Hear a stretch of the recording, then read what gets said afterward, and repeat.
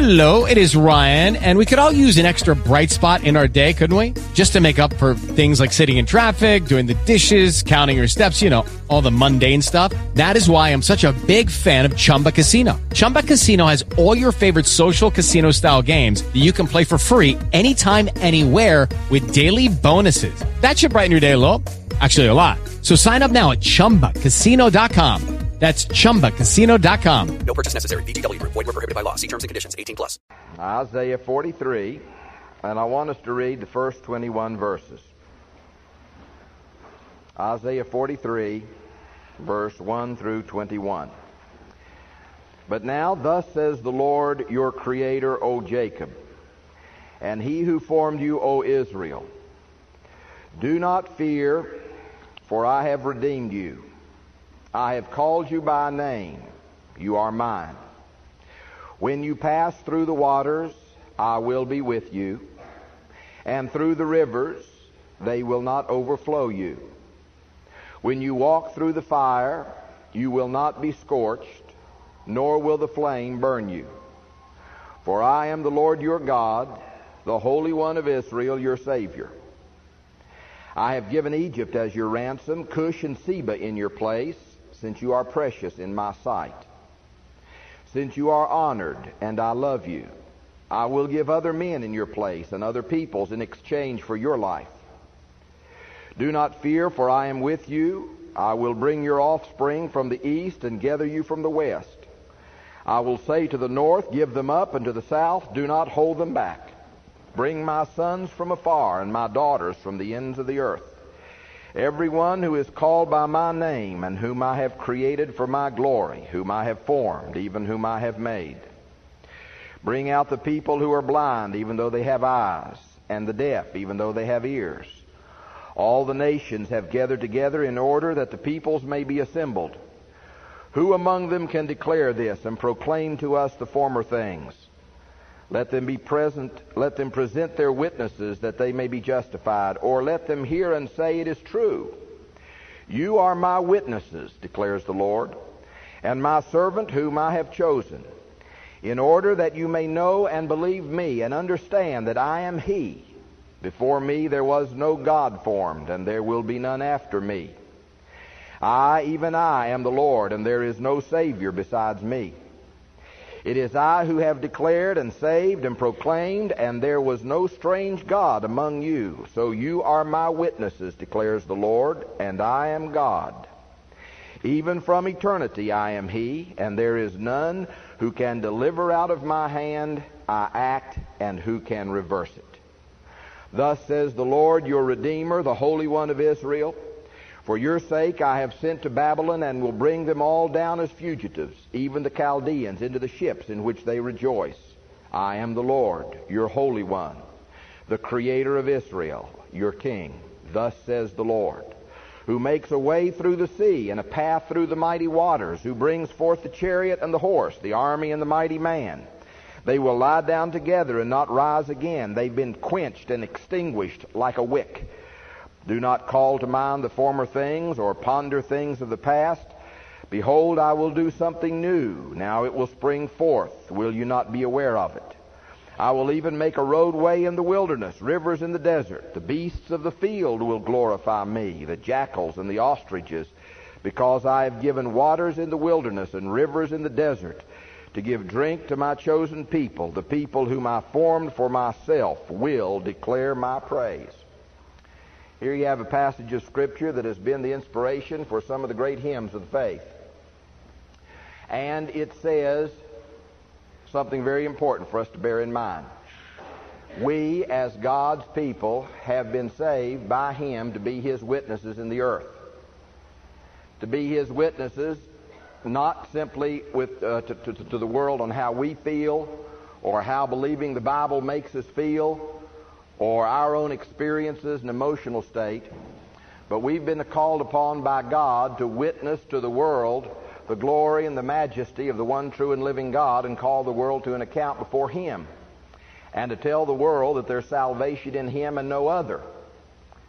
Now, the second thing this passage tells us, that if you're a faithful witness to Jehovah, then, or we might say, if you're a faithful Jehovah Witness,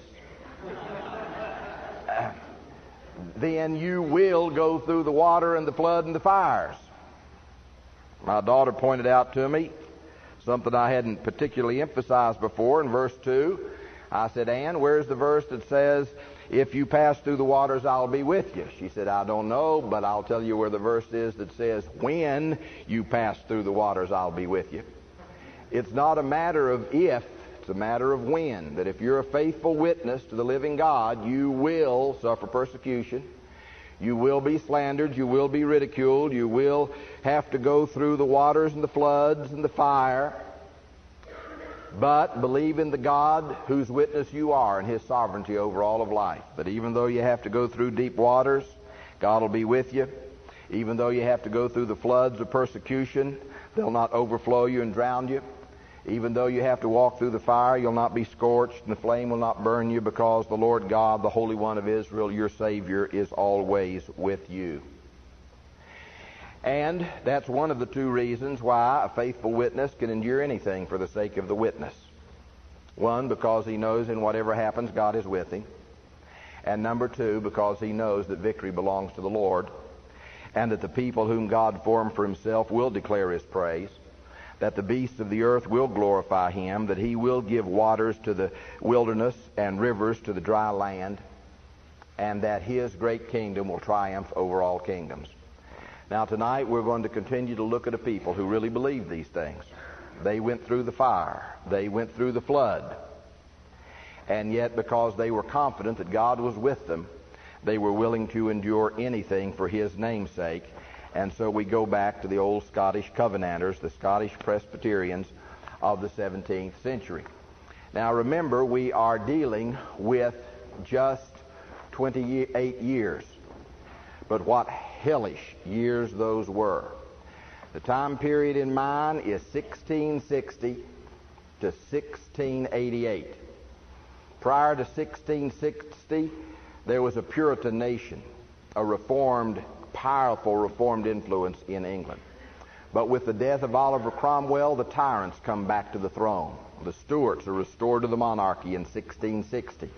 And in fulfillment of all of Cromwell's predictions, they intensify their persecution of the Reformed faith and Reformed church and Reformed preachers and Reformed believers with an intensity never seen before or since in the history of the world.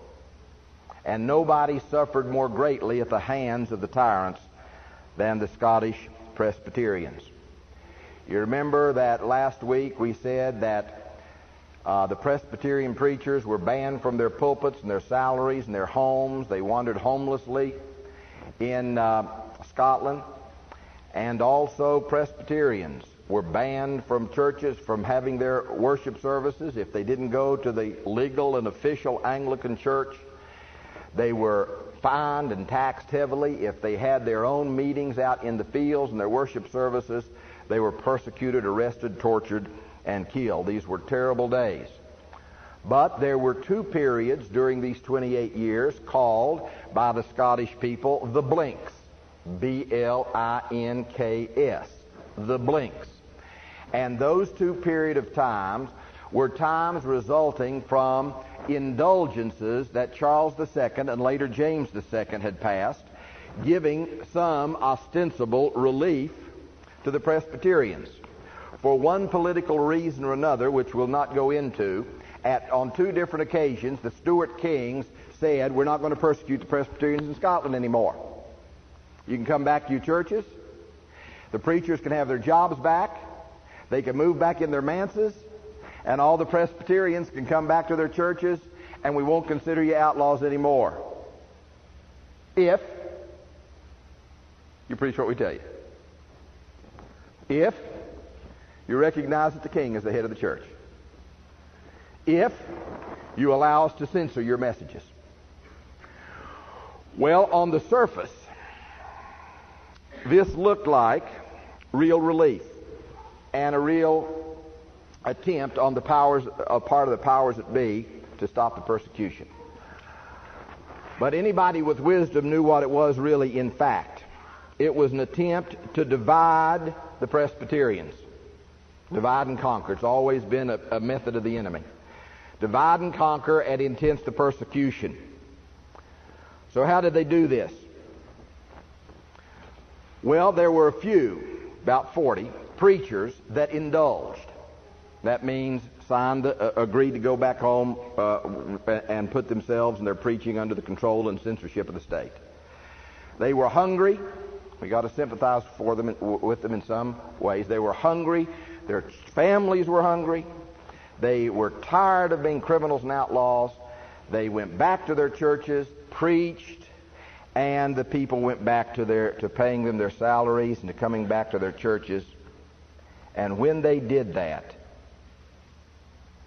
they made it worse for those people of conscience who could not indulge. We see the blinks for what they are. We see in its attempt to get us to surrender the crown rights of Jesus Christ to the tyranny of the Stuarts over the Christian church. It's the old Erastianism. We've been fighting for years, they said in effect. Remember, Erastus was the man who believed the church was just a department of state, that the church was under the authority of the state.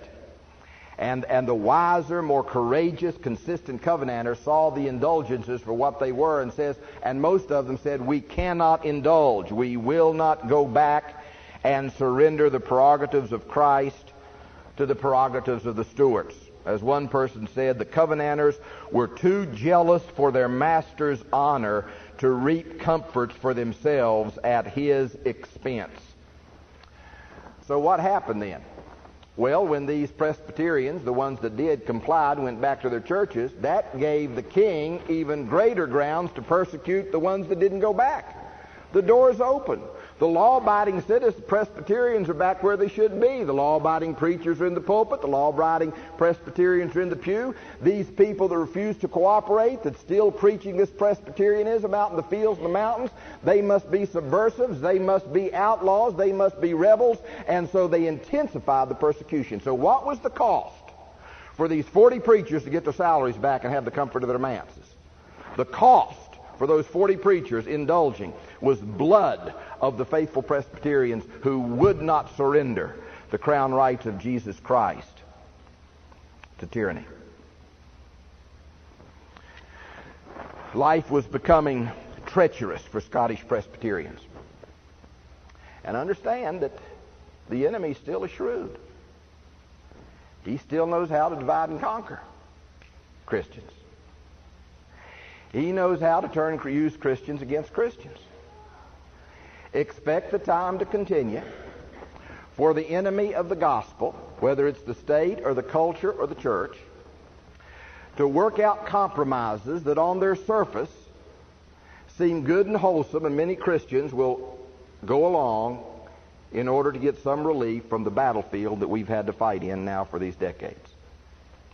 And when the state offers compromises to Christians and says you can go along on these things, you don't have to compromise a thing except here and there, just little things, just here and there, then expect those who have conscience and who see through it all and who will not compromise to expect more persecution. I'm going to give you some examples. Chalcedon Presbyterian Church and all of her ministries is under the authority of Christ, not the authority of the state. As has been our history in this country, there's been this institutional separation of church and state, and therefore the state has had no authority to tax the church. The state has authority to tax individuals, and all of us should pay taxes, if for no other reason to keep the government off your back. But the state has no authority to tax churches. And every year in our ministries, we have to make the decision as to whether or not we're going to compromise just a little and sign the forms and the papers of the state with reference to how we pay the people on our staff. The law says that various institutions have to do this, fill out this form, that form, this form, that form, or you suffer the consequences.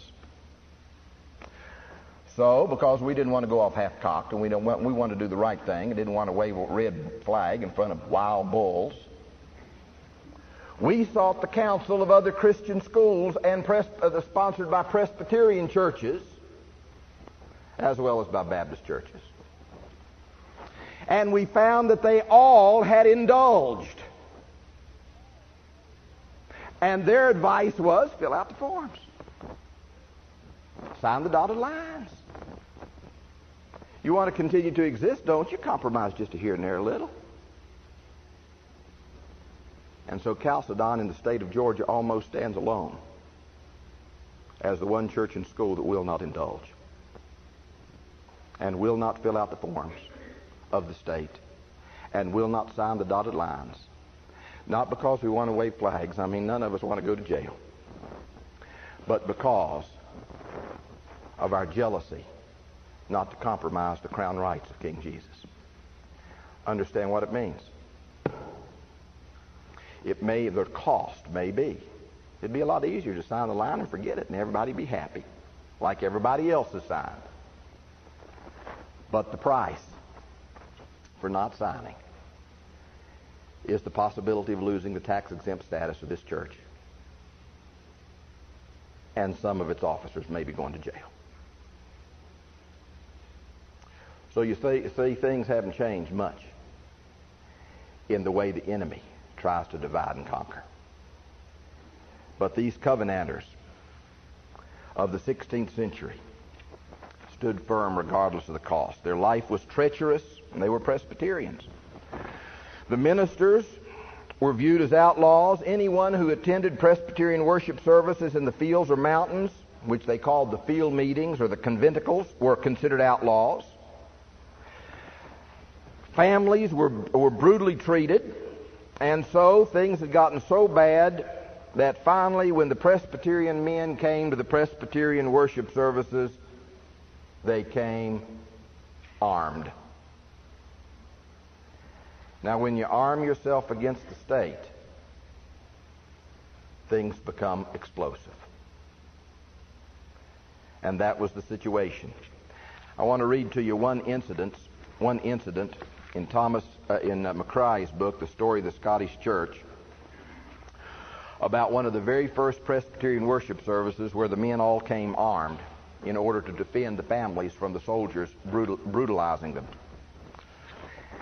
Now, these field meetings, these Presbyterian worship services, had everything from a handful of people to thousands of people coming to them. So we're not talking about just a little thing. On this one particular day, in June the 18th, 1670, an immense congregation of Presbyterians had assembled out in the fields. While the minister was preaching the Reformed faith, one of the king's lieutenants came up on horseback and started galloping around the congregation, seeing who was there, obviously to report back, get the troops, and arrest some of the leading men there. When the godly men who were attending this worship service saw what was happening and that he was about to ride off to bring back some troops to arrest the men in this worship service, one Presbyterian gentleman stood up and told him very civilly but boldly to don't gallop your horse around anymore till this worship service is over. You can imagine the response of the king's soldier with such a blatant audacity. So the officer begins to bluster and to rebuke him right in the middle of the worship service, when another one of the Presbyterian gentlemen drew his pistol and told him, unless you be quiet in this worship service, I will shoot you on the spot. So the officer found himself obliged to sit peacefully on his horse until the worship service was ended, when he was set at liberty to go off. Now, you can imagine how he exaggerated his story. And you can imagine how it hit the newspapers the next day. As a result, the powers that be all were in a panic, and they started passing the most severe edicts against all Presbyterian worship services out in the fields. From here on out, all field services were treasonable. And if you went to a Presbyterian worship service, it was a capital crime. And if you were caught preaching as a preacher in a Presbyterian worship service in the field, you were a capital criminal, and you would be executed. What do you think this bloodthirsty legislation repressing the field meetings did to the field meetings? Today, it would lower their attendance probably. In the 16th century, it vastly increased their attendance and their number. The more severely they persecuted the worship services in the field, the more worship services there were, and the more Presbyterians they were that attended these worship services. You remember the rising at Pentland Hills? When the few hundred tired, hungry, starving Covenanters faced a well-fed, well-armed, well-disciplined army of the king and were soundly defeated. And then they proceeded after Pentland Hills to persecute the populace. Even if they were suspicious of you being there, they'd kill you. Well, as a result of the severe treatment of the Presbyterians resulting from Pentland Hills, there was hardly any Episcopalians left alive in Scotland. People were converted. They were converting to the Reformed faith. They were converting to Presbyterianism by the droves, even though to be a Presbyterian was a capital crime. You think that'd cut down on conversions, wouldn't you? But it increased conversions, just like in the early church. And so the Presbyterians, even though it was against the law, left the Anglican churches and followed the preachers into the mountains and hills and fields where they heard the Word of God preached. There was one field meeting that was held out in the woods within sight of the palace of Archbishop Sharp. Now remember, we talked about Archbishop Sharp, that fiend from hell, that apostate Presbyterian who signed the covenant and then later became one of the most bloodthirsty, treacherous persecutors of Scottish Covenanters, Archbishop Sharp. These Scottish Presbyterians weren't cowards. They had their worship service, massive worship service, right in sight of the home of Archbishop Sharp. Here's a description of that worship service by those who were there. The effect of these services was very remarkable. The ministers were visibly countenanced in their labors, and instances are on record of the most abandoned characters, and even the troops themselves who'd come to disturb the meetings, having been suddenly struck with conviction and brought to repentance and conversion. So when the king's soldiers would come and outlaws would come to harass the people, they'd hear the preaching of these Presbyterians and be converted on the spot and then join the ranks of the capital criminals. Some of the most moving stories in the history of the church are the communion services of the Presbyterians in these field meetings. I want to read to you, and this is several paragraphs, I want to read to you a description of a Covenanter communion service in the fields where thousands attended by one of the field preachers named John Blackadder, and he was there and he saw all this. Now just use your imagination for a minute. I mean, we have nice, calm, comfortable communion services. Well, now here was a communion service attended by thousands of Covenanters. They prepared the elements of bread and wine. Mr. Welch and Mr. Riddle, two preachers, had reached the place on Saturday. When Mr. Blackadder arrived, he found a great assembly. People from all over were there. There was a great alarm that had spread through this massive audience coming to hear the preached word and taking the Lord's Supper. It was rumored that one of the king's nobles, as evil as any in the country, had intended to march on this gathering of Presbyterians with his army, and he threatened at this Presbyterian meeting, he threatened, quote, to make their horses drink the communion wine and trample the sacred elements underfoot. So most of the men of means and influence who were there came equipped to deal with that should that situation arise. And so these godly Presbyterians had around this worship service some 200 armed men on horses. They came to church on their horses and armed to defend the Presbyterians taking communion. They stationed themselves around the congregation to protect them so that no one would disturb the worship service. Every means was taken to compose the multitude from needless harm. Now here's the eyewitness account. We entered on the administration of the holy ordinance, committing it and ourselves to the protection of the Lord of hosts, in whose name we were met together. Our trust was in the arm of Jehovah, which was better than the weapons of war or the strength of hills. The place where we convened was every way commodious and seemed to have been formed for that purpose. It was a green and pleasant valley. There was a solemnity in the place befitting the occasion and elevating the whole soul to a pure and holy disposition. The communion tables, now bear in mind the Scottish Covenanters believed that the only way to take that the best way to take communion was sitting around tables like they did like Jesus did. You literally sit around tables and not in chairs like we do.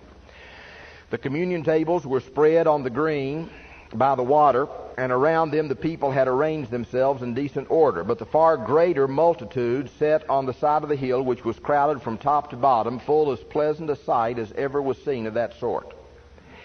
Each day at the congregation's dismissing, the ministers with their guards, and as many of the people as could, retired to their quarters in 3 several country towns after the services. Now, the services lasted several days. In the evening, they'd go stay with friends in various little villages. The horsemen, that is, the godly Presbyterians on horse, armed, drew up in a body till the people left the place. They'd march them home and back. Wouldn't that be great? Have to go to church with an army, getting you there safely and getting you home.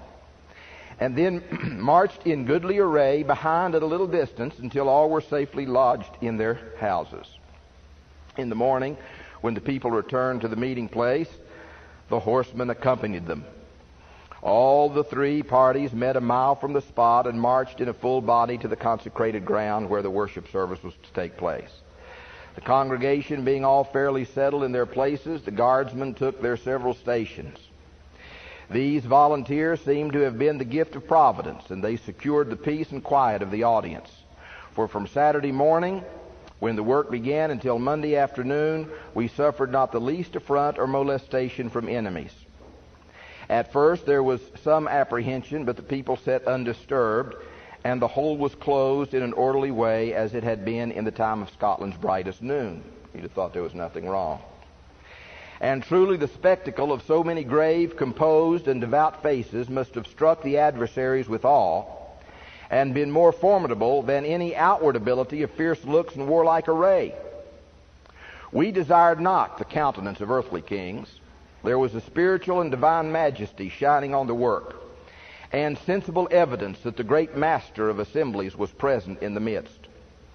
It was indeed the doing of the Lord, who covered us a table in the wilderness in presence of our foes, and reared a pillar of glory between us and the enemy, like the fiery cloud of old that separated between the camp of Israel and the Egyptians, encouraging the one, but dark and terrible to the other. Though our vows were not offered within the courts of God's house, they lacked not sincerity of heart, which is better than the reverence of sanctuaries. Amidst the lonely mountains, we remembered the words of our Lord, that true worship was not peculiar to Jerusalem or Samaria, that the beauty of holiness consisted not in consecrated buildings or material temples. Few such days were seen in the desolate Church of Scotland, and few will ever witness the like. There was a rich pouring out of the Holy Spirit shed abroad in many hearts. Their souls, filled with heavenly transport, seemed to breathe in a diviner element and to burn upwards as with the fire of a pure and holy devotion. The ministers were visibly assisted to speak home to the conscience of the hearers. It seemed as if God had touched their lips with a live coal from off his altar. For they who witnessed declared they carried more like ambassadors from the court of heaven than men cast in earthly mold. The tables were served by some gentlemen and persons of the gravest deportment. None were admitted without tokens. You know, as an old Scottish practice, that nobody could take the Lord's Supper until they'd been interviewed and examined by the elders to make sure they'd been living right, and proof that you'd been examined and passed the inquiry of the elders was you were given a communion token, and you couldn't come to that worship service unless you had a communion token. None were admitted without tokens as usual, which were distributed on the Saturday. And you see, they were still concerned with church. These were capital criminals. They were fighting for their lives, and yet they were concerned with the purity of the church. Which were distributed on the Saturday, but only to such as were known to some of the ministers or persons of trust to be free of public scandals. All the regular forms were gone through. The communicants entered at one end and left at the other, a way being kept clear to take their seats again on the hillside. Now notice all the preaching that went on. I mean, the longer you sit there, the more risk you run of being attacked by the king's soldiers, right? So you'd sort of expect a short, quick, swift worship service, would you? If you would, you don't know the Covenanters. Mr. Welch, Knox's grandson, preached the sermon and served the first two tables. The other four ministers, Mr. Blackadder, Mr. Dixon, Mr. Riddle, and Mr. Ray, exhorted the rest in their turn. So you got 5 preachers preaching sermons. The table service was closed by Mr. Welch with a solemn thanksgiving, and solemn it was, and sweet and edifying to see the gravity and composure of all present, as well as of all parts of the worship service. The communion was peaceably concluded, all the people heartily offering up their gratitude. It was pleasant as the night fell to hear their melody swelling in full unison along the hill, the whole congregation joining with one accord and praising God with the voice of psalms. There were 2 long tables, one short across the head with seats on each side, about 100 set at every table. There were 16 tables in all, so that all about 2,200 communicated took the Lord's Supper that day. So there's a Covenanter's communion. The field preachers were the special objects of the government's hate and the government's vengeance. I wish we had time to talk about several of these men. I just want to tell you the story of one. These were all brave and courageous men and characters, too. Of course, I figure you're going to have to be a character if you're going to be a Covenanter preacher in those days. One man's name was John Welch. John Welch was the grandson of John Knox. Here's a couple stories from John Welch that I think you'll find very interesting and encouraging. John Welch was such a great preacher, Presbyterian Reformed preacher of the gospel, that he had a price of 500 pounds on his head. Can you see the signs now? John Welch wanted 500 pounds. And that was when 500 pounds was a lot of money. And he was a capital criminal. He was preaching illegally the wrong message. Well, he'd go from one congregation to another and preach. They'd send bloodhounds after him. They'd send soldiers after him. They'd get informants after him. They did everything they could to arrest John Welch. But he escaped in the mountains of Scotland, preaching thousands and thousands of times for 20 years in that condition. His biographer said, "I have known Mr. Welch to ride 3 days and 2 nights without sleep and preach upon a mountain at midnight on one of the nights. One time, when the Tweed River was strongly frozen." Now remember, he escaped them for 20 years. They were trying to catch him. When the Tweed River was frozen, he stood in the middle of the river and preached, so that he might offend both England and Scotland. And so that both kingdoms would have to argue as to who would be responsible to punish him for his crime. We catch glimpses of Welch with a bodyguard of 12 men dressed in scarlet who watched over him and protected him as he traveled. But I love this story about him. One time when he was being chased relentlessly, he was worn out and weary. He knew that Scottish people would be hospitable So he came to this house, not knowing who lived in this house. I remember there were informants everywhere, to get some food and some rest. So he knocked on the door of this landlord, whom he discovered was a man that was bitterly opposed to field preachers,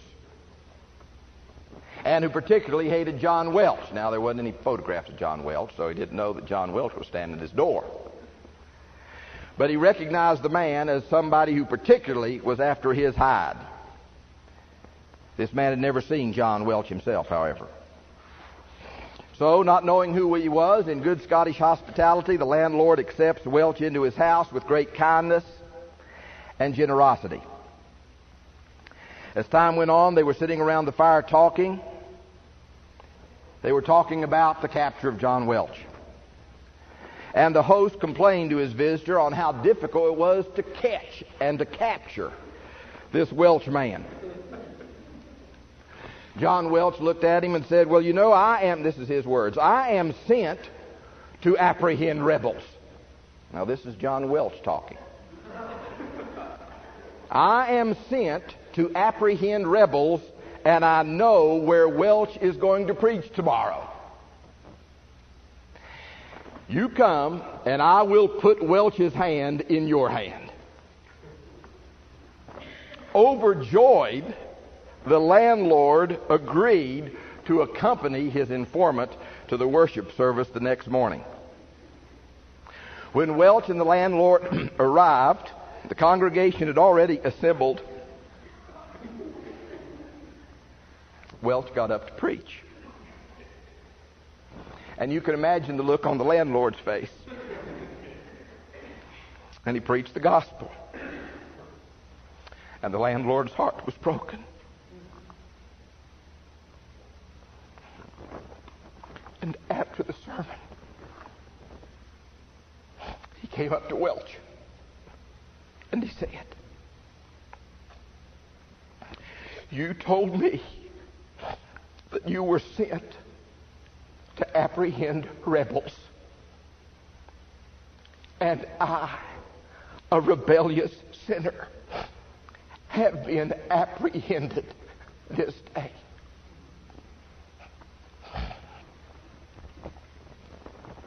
Typical of Covenanter services. Well, these Covenanter preachers, these field preachers, were powerful men of God. They had three emphases in their sermons, as we've seen: the majesty of God, the loveliness of Christ, and the depravity of the human heart. And in all their services, in all their sermons, there was this worshipful adoration of their high and lifted up sovereign God. There was this constant praise for the greatness and glory and sufficiency of Christ, and this constant convicting of the hearer of the sin and the rebellion and the disobedience that was in his soul. Now, why were these field preachers hated so? What were they like, and why were they hated? Well, first of all, because they were soldiers. These field preachers were soldiers, men who believed they were struggling for a momentous cause, and that cause is the crown rights of Jesus Christ. They weren't nationalists. They weren't fighting for nationalism. They weren't fighting out of patriotism. They weren't fighting like the English Puritans were fighting for civil liberties and freedom of conscience. These Covenanters were fighting for the crown rights of Jesus Christ over His church, to the exclusion of any other authority in His church. And they were uniquely committed to that. Secondly, these covenanting preachers were spiritual sons of John Knox and Andrew Melville of the late 1600s, the late 1500s and the early 1600s. Remember who Andrew Melville was. He was the Scottish Presbyterian who referred to James VI of Scotland, James I of England, that great perverted tyrant, as God's silly vassal. Silly meaning weak and impotent. And when he was before the king, here's what Andrew Melville said to King James. Now, I had to translate this into Southern because I'm not that good in old ancient Scottish. He said this to the king now, this Presbyterian preacher: Sir, As divers times before, so now again I must tell you, there are 2 kings and 2 kingdoms in Scotland. There is Christ Jesus the King, and his kingdom is the Kirk, the church, whose subject King James VI is, and of whose kingdom he is not a king, nor a lord, nor a head, but a member. And, sir, when you were in your swaddling clothes, Christ Jesus reigned freely in this land in spite of all his enemies. Well, you can see why the tyrant hated Andrew Melville. And these covenanting field preachers were the heirs of that great worldview and that great heritage of Knox and Melville and the Scottish Reformation. These covenanting preachers would gladly have laid down their lives for the Stuart kings. These weren't rebels. Had the Stuart kings been law-abiding, godly men, any one of these covenanting preachers would have laid down his life in defense of them if the Stuart kings had allowed them. But when the Stuarts pit their crowns and prerogatives against the crown of Christ, the Covenanters had to stand against the Stuarts and for and with Christ the King. And that's why they had to die. These preachers hungered to see their country, which was dear to them, bow before the feet of Christ. They believe that no matter what the cost, Jesus Christ is to be obeyed by the commonwealth and the state no less than by the church and the individual.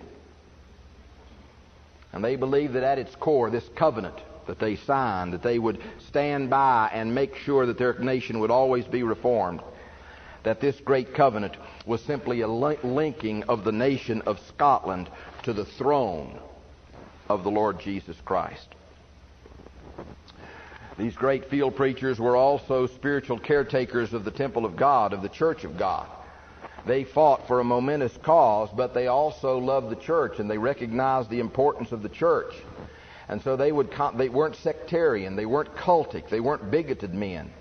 They were preaching always on the spiritual unity of the church of God throughout the world, and on the purity of the church, and how important the church is in this world, and how important it is to be pure, and to be holy, and to be thoroughly reformed by the Word of God.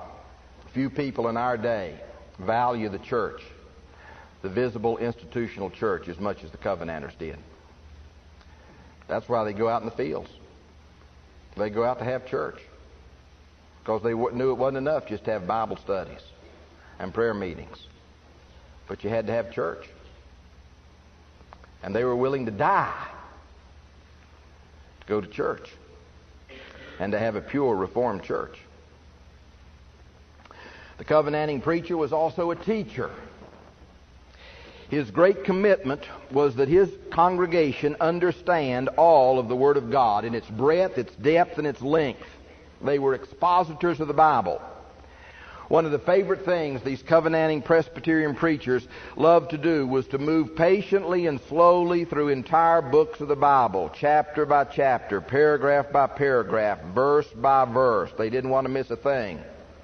You can go to old Scottish libraries today and find fat volumes in small print, 6 and 7 volumes, just of one preacher's sermons on one of the 4 Gospels.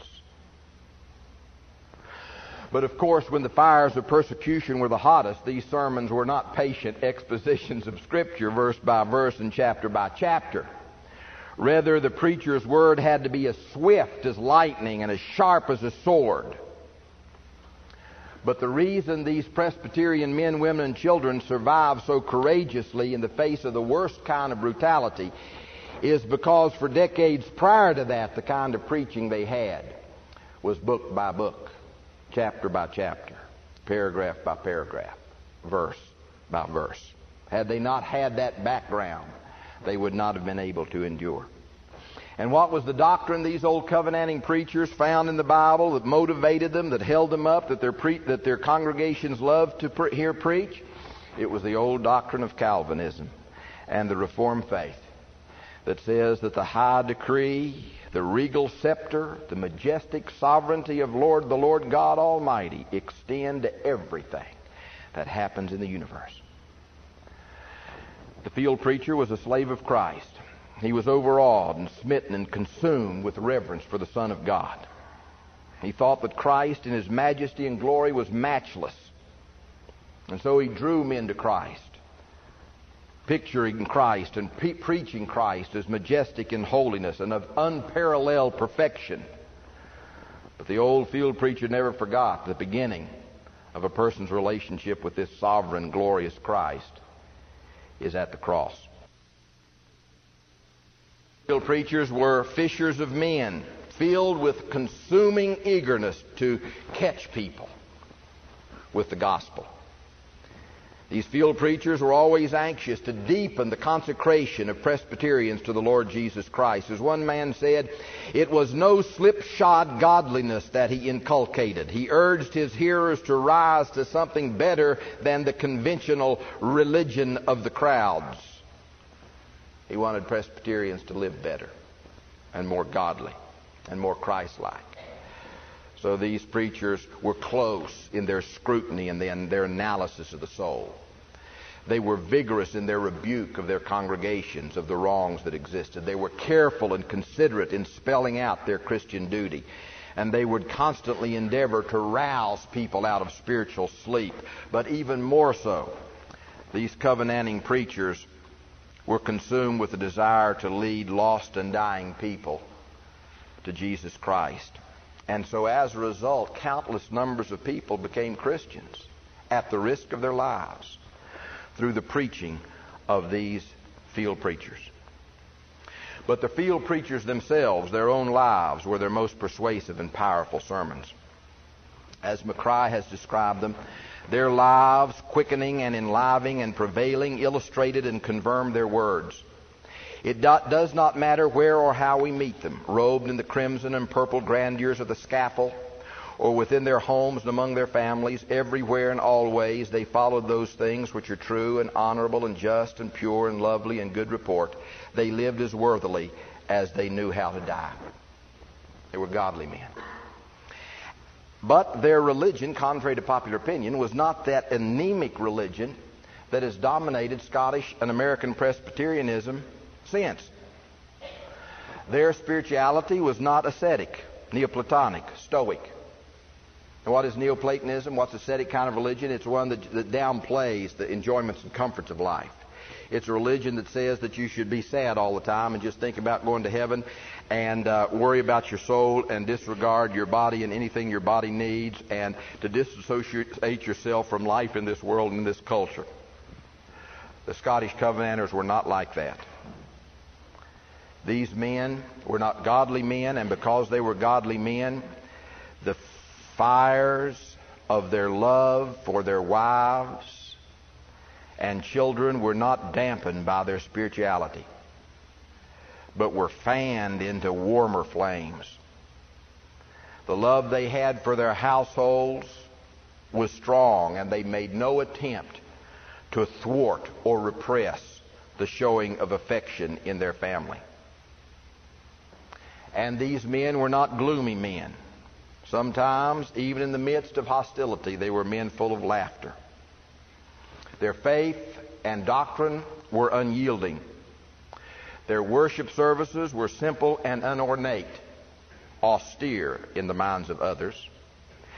But along with this unyieldedness and this simplicity, there was a warm brotherly love for each other and a rippling humor that made these people a model to us today. There's two names in this era that should be remembered by the Presbyterian Church for all times because of the brutal and bloodthirsty way they treated the Covenanters. These are not men you should love, but men you should hate with a holy hatred, to use the words of Psalm 139. Of course, one name besides these two that we've already mentioned is Archbishop James Sharp. Archbishop James Sharp, the apostate Presbyterian and Covenanter who became a bloodthirsty killer of the Presbyterians. The other traitor was Sir George Mackenzie. Sir George Mackenzie of Rosehall, the king's representative, who the Covenanters looked to as a hero and as a protector. But once he was put in office, he became one of the cruelest and most unscrupulous persecutors of the Covenanters of that day. But the most evil of them all, a man whose name don't ever forget and teach your children this name, John Graham of Claverhouse. John Graham of Claverhouse. You have Archbishop James Sharp, Sir George Mackenzie, and John Graham of Claverhouse. Do you know that the very sound of this man's name in Scotland up to the last century sent a shudder through everybody who heard the name? A century after his death, he was still feared. He was given by the king unlimited legal power to kill, torture, destroy all Presbyterians if he thought it necessary, and he used that power generously. One Sunday morning, June the 1st, 1679, there was a large field meeting taking place at Loudon Hill. The people who were attending this Presbyterian worship service heard that Claverhouse was approaching with his soldiers and two Covenanter prisoners that he had captured earlier. So the armed Presbyterian men went to face Claverhouse to rescue the two preachers. There were about 200 men on foot, Presbyterians, armed, 40 on horses. They met Claverhouse and his party at a place called Drumclog, Drumclog, 1 mile east of Loudon Hill. A skirmish resulted. Claverhouse's soldiers were attacked by the Covenanters with such fierceness that the king's soldiers fled the scene, leaving 40 dead behind. Claverhouse's horse was shot out from under him, and he barely escaped. But the king's soldiers that were captured as prisoners of war by the Covenanters were never mistreated and were soon released to go home without harm. By this time, Claverhouse was panic-stricken and full of rage. Some of the Covenanters were determined to continue the fight against Claverhouse, who was killing their wives and daughters and children. So the Covenanters stationed themselves at Bothwell Bridge to await his approach. 3 battles you need to remember. 3 battles for the freedom and the future of Presbyterianism and the Reformed faith fought by the Covenanters. The first, Pentland Hills. Remember we talked about it last week, and Robert Louis Stevenson wrote some essays on it. Pentland Hills, where the Covenanters were slaughtered. The second place was Drumclog, where the Covenanters whipped John Graham of Claverhouse. The third place was Bothwell Bridge, where they fought bravely, but were easily overpowered by Claverhouse's superior numbers. His army won an easy victory. By this time, Claverhouse was burning with revenge for the defeat at Drumclog, so he pursued the fleeing soldiers, who weren't soldiers, these were just men who were standing for the freedom of the Reformed faith. He chased down these fugitives, and more people were killed in flight than were killed on the battlefield. And 400 fell on the battlefield. 1,200 Presbyterians surrendered. And many of those who surrendered suffered worse deaths on the scaffold than those who died in the field. A system of indiscriminate carnage took place after the flight, and everybody in the neighborhood whom the soldiers even suspected of being Presbyterians, whether they'd been at Bothwell Bridge or not, were shot and killed. Scotland was now under martial law. And many who'd never been near a battlefield, nor ever taken part in any armed rising, were slaughtered in the fields, on public roads, in their places of business, in their homes, on the bare suspicion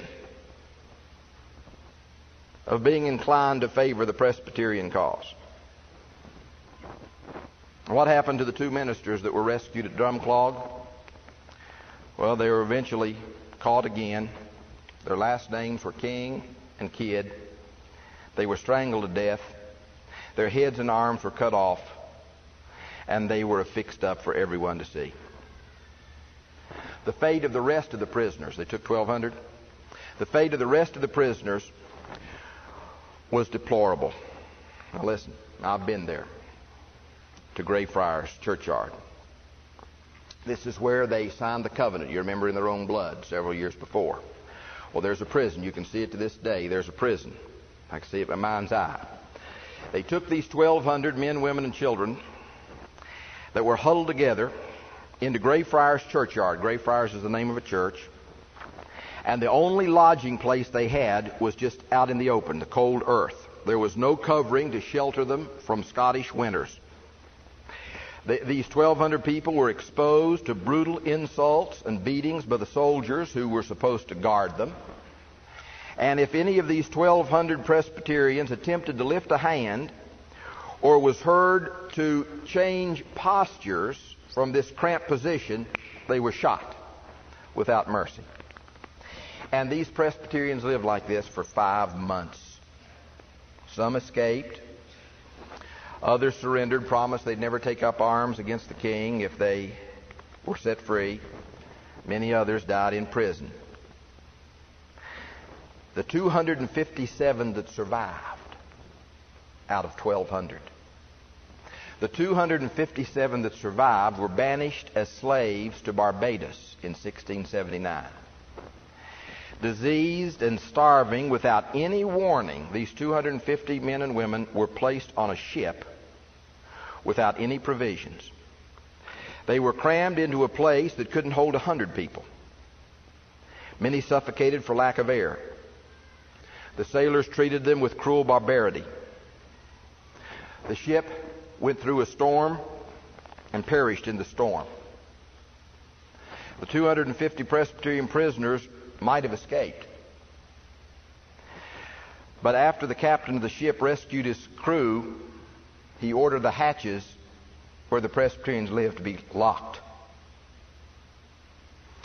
And only 40 or 50 survived.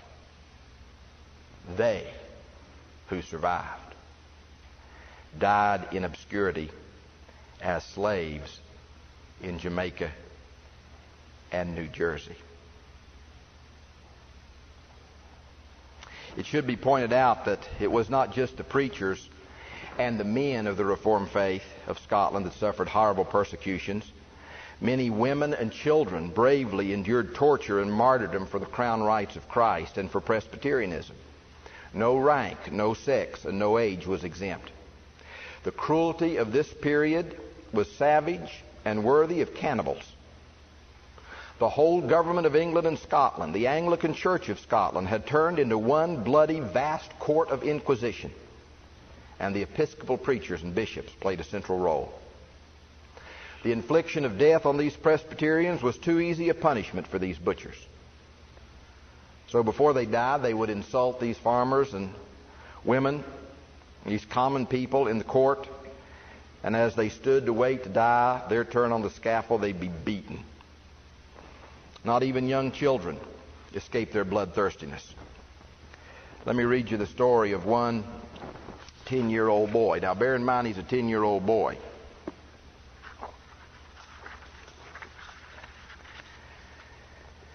When the people of the house saw the enemy coming to their house, they fled out the other way, but the cruel enemy got my dear little brother into their hands. This is a survivor writing about his 10-year-old brother. They examined him concerning the persecuted people where they haunted, but he would not open his mouth to speak one word to them. They flattered him. They offered him money to tell where these Presbyterians were, but he wouldn't speak. They held the point of a drawn sword to his naked 10-year-old breast. They fired a pistol over his head. 10-year-old boy.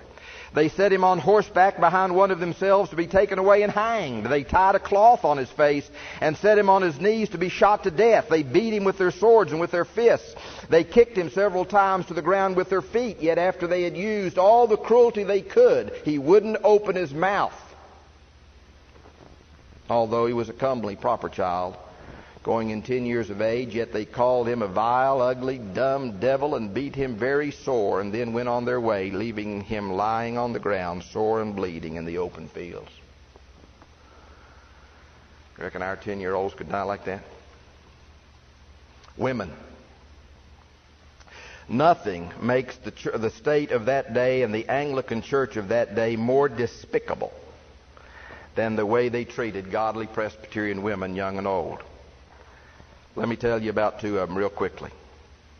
Elizabeth Allison and Marion Harvey. These were common Scottish women. They weren't well educated. They were peasant women. They were both charged with a terrible crime, and that is they had attended Presbyterian worship services in the fields. They were brought before the court. Isabel Allison and Marion Harvey were brought before the court. They'd never been before such high and lofty people in their lives, where they were intimidated and ridiculed and harassed. And both of these women condemned to be hanged on January the 26th, 1681. As they were going out to the place of execution, Bishop Patterson, an English preacher, Bishop Patterson came to them in their prison while they were having their last private worship service with God. And he said to them, "Marion, you said you would never hear an Anglican bishop preach and pray. Now you shall be forced to hear one before you die." At which point he ordered another one of the Anglican bishops to pray. He no sooner started praying than Isabel and Marion started singing the 23rd Psalm. They weren't about to hear the prayers of Anglicans.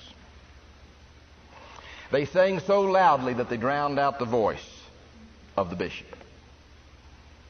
So they were taken to be executed with 5 immoral women who were found guilty of murdering their children.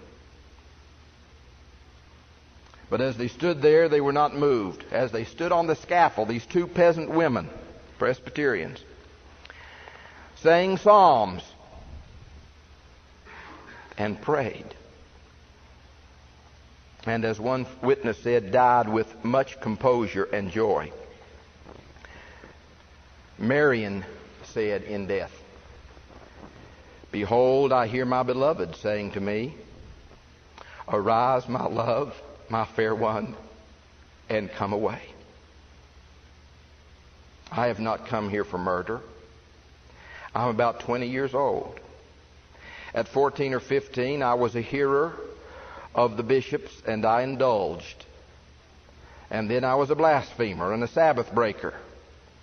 And a chapter of the Bible was a burden to me. But since I heard this persecuted gospel, I dare not blaspheme, nor break the Sabbath. And the Bible became my delight."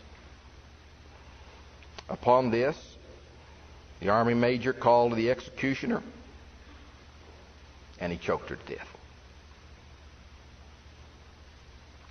Men and women and children, of whom the world was not worthy, who went through the fires, but the Lord was by their side. Let us pray.